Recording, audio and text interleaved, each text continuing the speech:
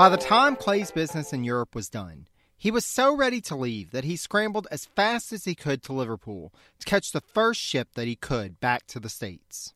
He was in such a hurry that he left behind his fellow commissioner Albert Gallatin, who, as you'll recall, was the straggler in getting to Ghent in the first place. Clay reportedly told Madison's stepson, who had served as a private secretary during the negotiations, that if he wanted to accompany him across the Atlantic, quote, "Be you ready. I wait for no man." Welcome to the Harrison Podcast. I am, as always, your humble host, Jerry Landry. As we continue the story of Henry Clay's life and lengthy career, in this episode we'll see his impetuousness develop into an Achilles heel. However, before we get to that, let's back up for a moment. Though the negotiations at Ghent were over and the papers signed, Clay still had some work to do in Europe. The administration had asked Clay, Gallatin, and John Quincy Adams to proceed to London in order to negotiate a commercial treaty with their now reconciled ally. First, though, Clay intended to take advantage of the opportunity of being in Europe and went first to Paris. While there, news arrived of General Andrew Jackson's victory at the Battle of New Orleans. Reportedly, on hearing the news, Clay exclaimed that, quote, "Now I can go to England without mortification, as the United States had proven itself an equal to the British on the battlefield." Clay would be the first to arrive in London on March 22nd, but as with anything Clay, his departure from Paris was fraught with excitement, as, around the same time Clay was bound for Britain, Napoleon was coming back into town. Clay exclaimed of Napoleon's return to power in a letter upon his arrival in London, quote, "Wonderful age, wonderful man, wonderful nation." Napoleon's return, as we now know, was not to last long, as his position was severely weakened, with most of his support only coming from the veterans of his Grand Army. The former speaker could only watch the developments play out on the continent while waiting for his colleagues to arrive. Naturally, Gallatin took his time because, apparently, he always liked to make an entrance by coming in late to the party. Adams, meanwhile, was forced to remain in Paris for longer than expected as he waited for his commission to assume his post as U.S. Minister to Great Britain to arrive. Gallatin actually beat Adams across the Channel, so he and Clay began having informal discussions with the British Foreign Secretary, Lord Castlereagh. Given the monkey wrench that Napoleon's return had thrown in the Allies' plan for peace, it is understandable that Castlereagh wanted to establish normal commercial relations with the United States as soon as possible. Thus, Castlereagh asked Clay and Gallatin to meet with two of the British commissioners who had been at Ghent, as well as the Vice President of the British Board of Trade, to talk about terms. The only problem was that neither Clay nor Gallatin was fully empowered by their government to act without Adams, and even the British diplomats had no official status. Thus, after an initial discussion, the British went silent, and after 3 weeks of no further progress, Clay and Gallatin decided that it was time for them to head home. However, when they announced their intentions to the British, their counterparts jumped into action, and Clay decided to postpone his departure. By this time, Adams arrived, having finally received his commission. In the meantime, while they were cooling their heels, Gallatin had prepared a draft treaty based on previous discussions and the administration's foreign policy. Around the same time of Adams's arrival, however, the British came back with their own draft treaty, which included certain non-starters as allowing the British to directly trade with Native Americans on U.S. soil. At this point, over a year after setting sail for Europe and having his focus be completely on diplomacy with the British, Clay was growing weary of negotiation, and indeed called for the talks to be called off. However, his colleagues convinced him to stay at the table, and the back and forth continued until finally, on May 31st, the American and British commissioners had drafted a document that, while leaving certain key issues such as impressment, colonial trade restrictions, and trade with Canada and the West Indies open, did abolish discriminating duties between the two nations, established a mutual most favored nation status, and admitted U.S. merchants to trade in British India. Not only would this serve as a building block on which the special relationship, as we now know it today, between the U.S. and Great Britain was built upon, this negotiation became the model for talks with other nations. Yes, Mr. Clay, I see you chomping at the bit there. This is all well and good, but Clay's ready to get home. The signing ceremony was on July 3rd, and by the 4th, Clay was on his way to Liverpool, which is where we came in. When he returned to the U.S., Clay was hailed as a diplomatic hero, a statesman. One toast given to him was, quote, "Henry Clay, the orator, the statesman, and the patriot." What was next for this still young man? Well, Madison offered him the post of U.S. Minister to Russia, which Clay's colleague from Ghent, James A. Bayard, had been slotted to fill, but Bayard had died before he had a chance to do much of anything in terms of Russian diplomacy. Clay promptly told Madison, thanks, but no thanks. For, as he wrote around the same time, quote, I am sick of Europe. No, Clay had other plans. In the fall of 1815, he was re-elected to the House of Representatives, and in December, he took up the Speaker's chair that Langdon Cheves of South Carolina had been keeping warm in his absence. However, the Washington, D.C. that Clay returned to was a much-changed city. British forces had landed and marched into the city, forcing the government to flee to the countryside. Though they didn't occupy the city for long, on their way out, the British set fire to some of the key buildings. The President's house was a burnt shell, and the Capitol building, though difficult to set aflame, was ultimately burned as well. However, the business of government had to continue, so Madison had moved into the Octagon House, while Congress reconvened in a newly constructed brick hall that ultimately became the site of today's Supreme Court building. This building, dubbed the Old Brick Capitol, would be used by Congress until 1825. The first problem facing this new Congress was one of economy. One of the key weaknesses that the U.S. had faced in the recent war was how to pay for it.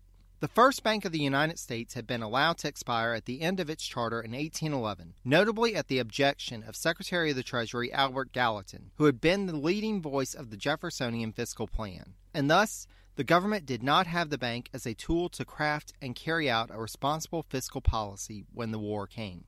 Congress had attempted to establish a second bank in 1814, but Madison had vetoed the bill. When Clay returned to the Speaker's dais in December 1815, however, the situation was dire enough that even Madison, in his annual message to Congress, was calling for a new bank. This new bank, though it would come to play a key role in the story of the Jackson era to come, was only one part of a much larger discussion. The war had changed the United States.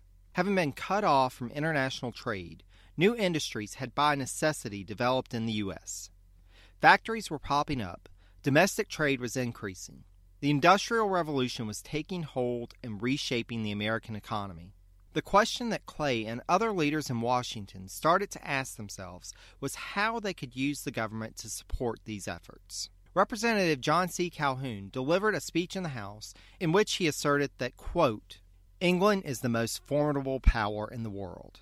We, on the other hand, are the most growing nation on earth. Will Great Britain permit us to go on in an uninterrupted march to the height of national greatness and prosperity? I fear not. You will have to encounter British jealousy and hostility in every shape to check your growth and prosperity. To be a prosperous nation, the government would have to rethink its role. Henry Clay took to the floor of the House on January 16, 1816, and shared his thoughts on this and how it related to his recent experiences. Quote, I was in the neighborhood of the Battle of Waterloo, and some lessons I did derive from it. But they were lessons which satisfied me that national independence was only to be maintained by national resistance against foreign encroachments, by cherishing the interest of the people and giving to the whole physical power of the country an interest in the preservation of the nation. We had been insulted and outraged and spoliated upon by almost all Europe, by Great Britain, by France, Spain, Denmark, Naples, and to cap the climax, by the contemptible power of Algiers. We had submitted too long and too much.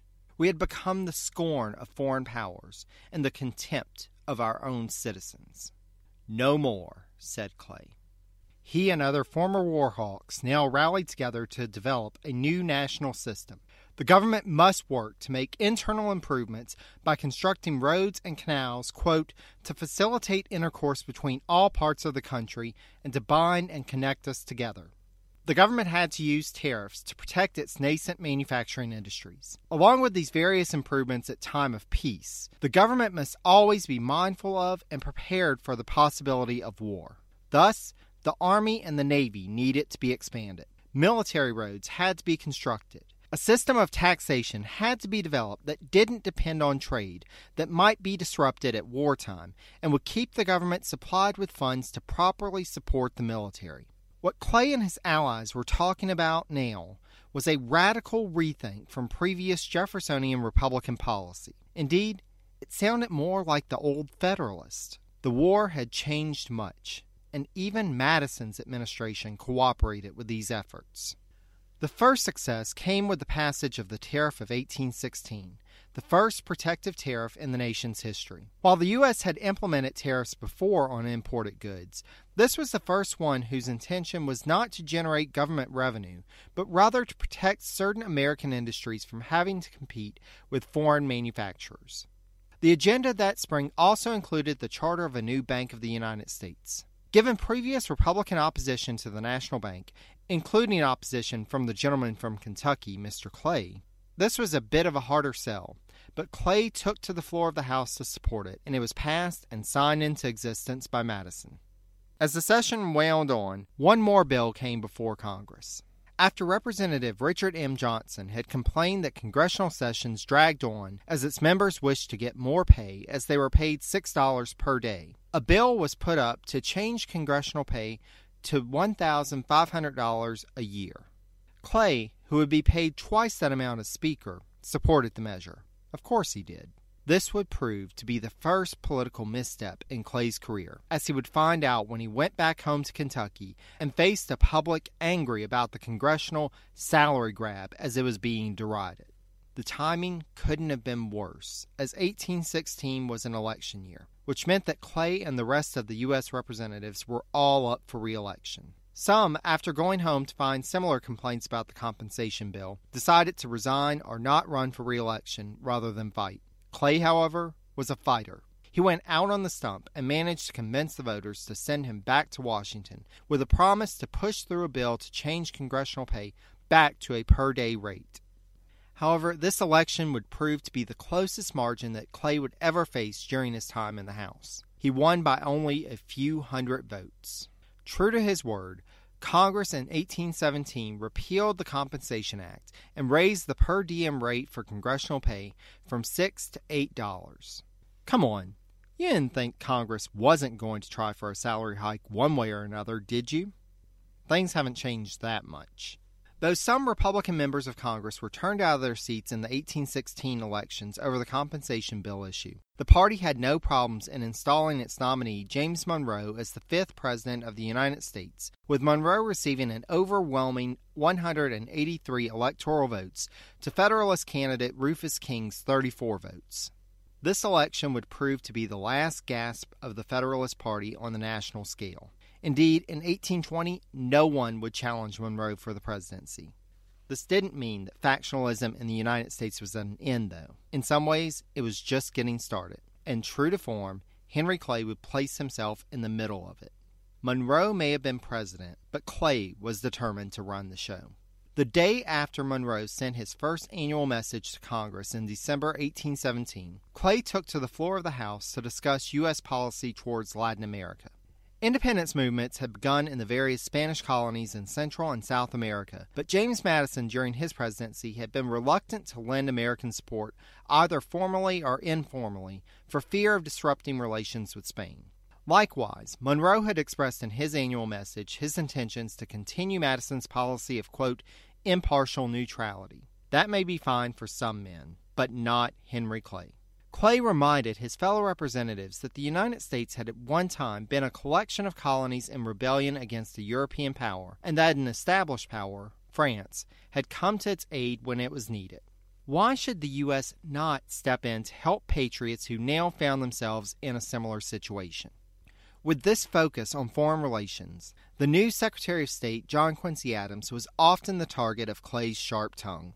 The Speaker would also find himself at odds with the administration over the issue of internal improvements. Monroe felt that a constitutional amendment was needed to give the government authority to push forward with public works projects, while Clay argued that the government already had the authority under its existing powers. Clay would deliver a speech on March 7, 1818, in which he would outline his thoughts on the government's authority to make internal improvements before deviating into an attack on Monroe as naive in thinking that he was presiding over a nation that was of the same mind. Clay drew a line in the sand and declared that, quote, I am no groveling sycophant. no mean parasite, no base supplicant at the foot of authority. I respect the coordinate branches of government, but will exercise my own rights with the freedom which belongs to an American citizen without fear of the consequences. What was Clay's aim here? Some thought that he was sore over the State Department being given to Adams and that he was trying to force him out. Certainly, Adams thought that to be the case, writing that, quote, Clay expected himself to have been Secretary of State, and he and all his creatures were disappointed in my appointment.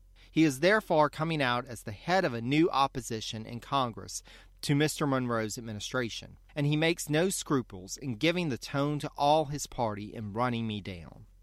I have to wonder, though, whether that was truly his aim. The system as it was then thought of was that the Secretary of State was likely to assume the presidency. Indeed, now 3 presidents in a row had previously served in that office. With JQA in the post, should he become president after 2 terms of Monroe, it was not likely, given their previous animosity, that he would name Clay as his Secretary of State. Thus, it wouldn't be until 1833 at the earliest, should Adams serve 2 terms, that Clay could just get to the State Department. Henry Clay was many things, but patient wasn't one of them. No, if he was to get to the top office, he'd have to shake things up. That's my 2 cents guesstimate, at least. Take it with as many grains of salt as you'd like, but Clay was clearly setting himself up as the opposition to the Monroe administration. His next move would be one that would have far-reaching consequences for the Kentuckian long into the future.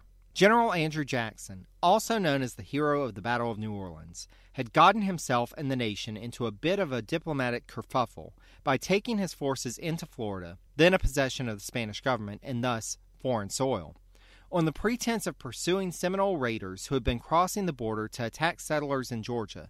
But in the process, he claimed Florida for the U.S. and executed 2 British subjects who had been found guilty of giving aid to the Seminole raiders by a military court of shaky legal jurisdiction.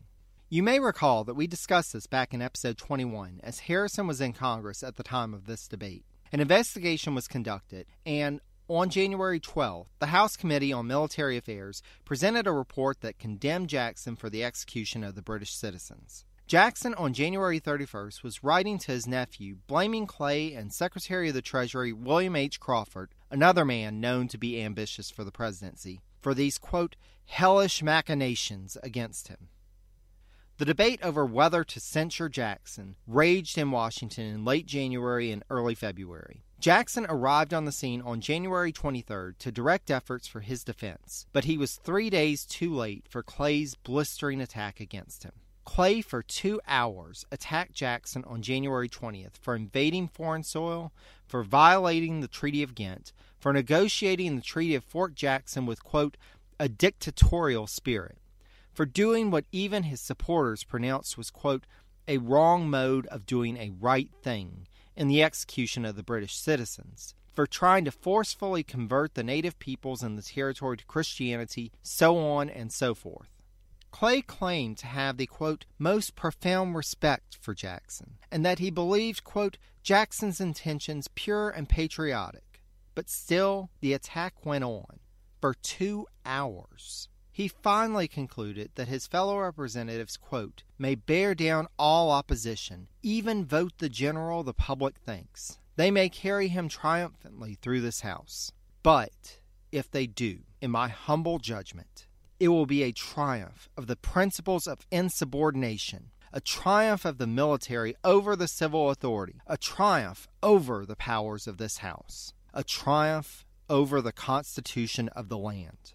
And I pray most devoutly to heaven that it may not prove, in its ultimate effects and consequences, a triumph over the liberties of the people. Clay won both exhilarated applause and an eternal enemy with that speech. Jackson wrote to a friend of, quote, the hypocrisy and baseness of Clay in pretending friendship to me, and endeavoring to crush the executive through me, make me despise the villain. Clay's antics and railings against the administration and its representatives got attention, but ultimately it got him nowhere. The resolutions against Jackson were voted down on February 8th. The Monroe administration would not be forced into recognizing the republics of Latin America. He would start to get a reputation of, quote, querulous opposition and advocacy of impractical proposals. Yet, he continued. Next time, we will actually get past 1824, a goal that I've now failed to meet for 2 episodes. Seriously, I have no idea how long this Clay series is going, but I hope you're enjoying. In an episode I'd like to call The Compromiser is Compromised. Until then, please feel free to send any questions, comments, or complaints to harrisonpodcast, all one word, @gmail.com. I can also be reached via Facebook at facebook.com/harrisonpodcast, again, all one word, or on Twitter at harrisonpodcast. You know the drill. As always, special thanks go to the audio editor of the Harrison Podcast and Clay fanatic, Andrew Foncook, who has been taking special pleasure at working on this series of episodes. He is available for non-Clay projects, though, so if you need his services for your next audio project, drop him a line via email, Andrew@Foncook, that's PFANNKUCHE.com.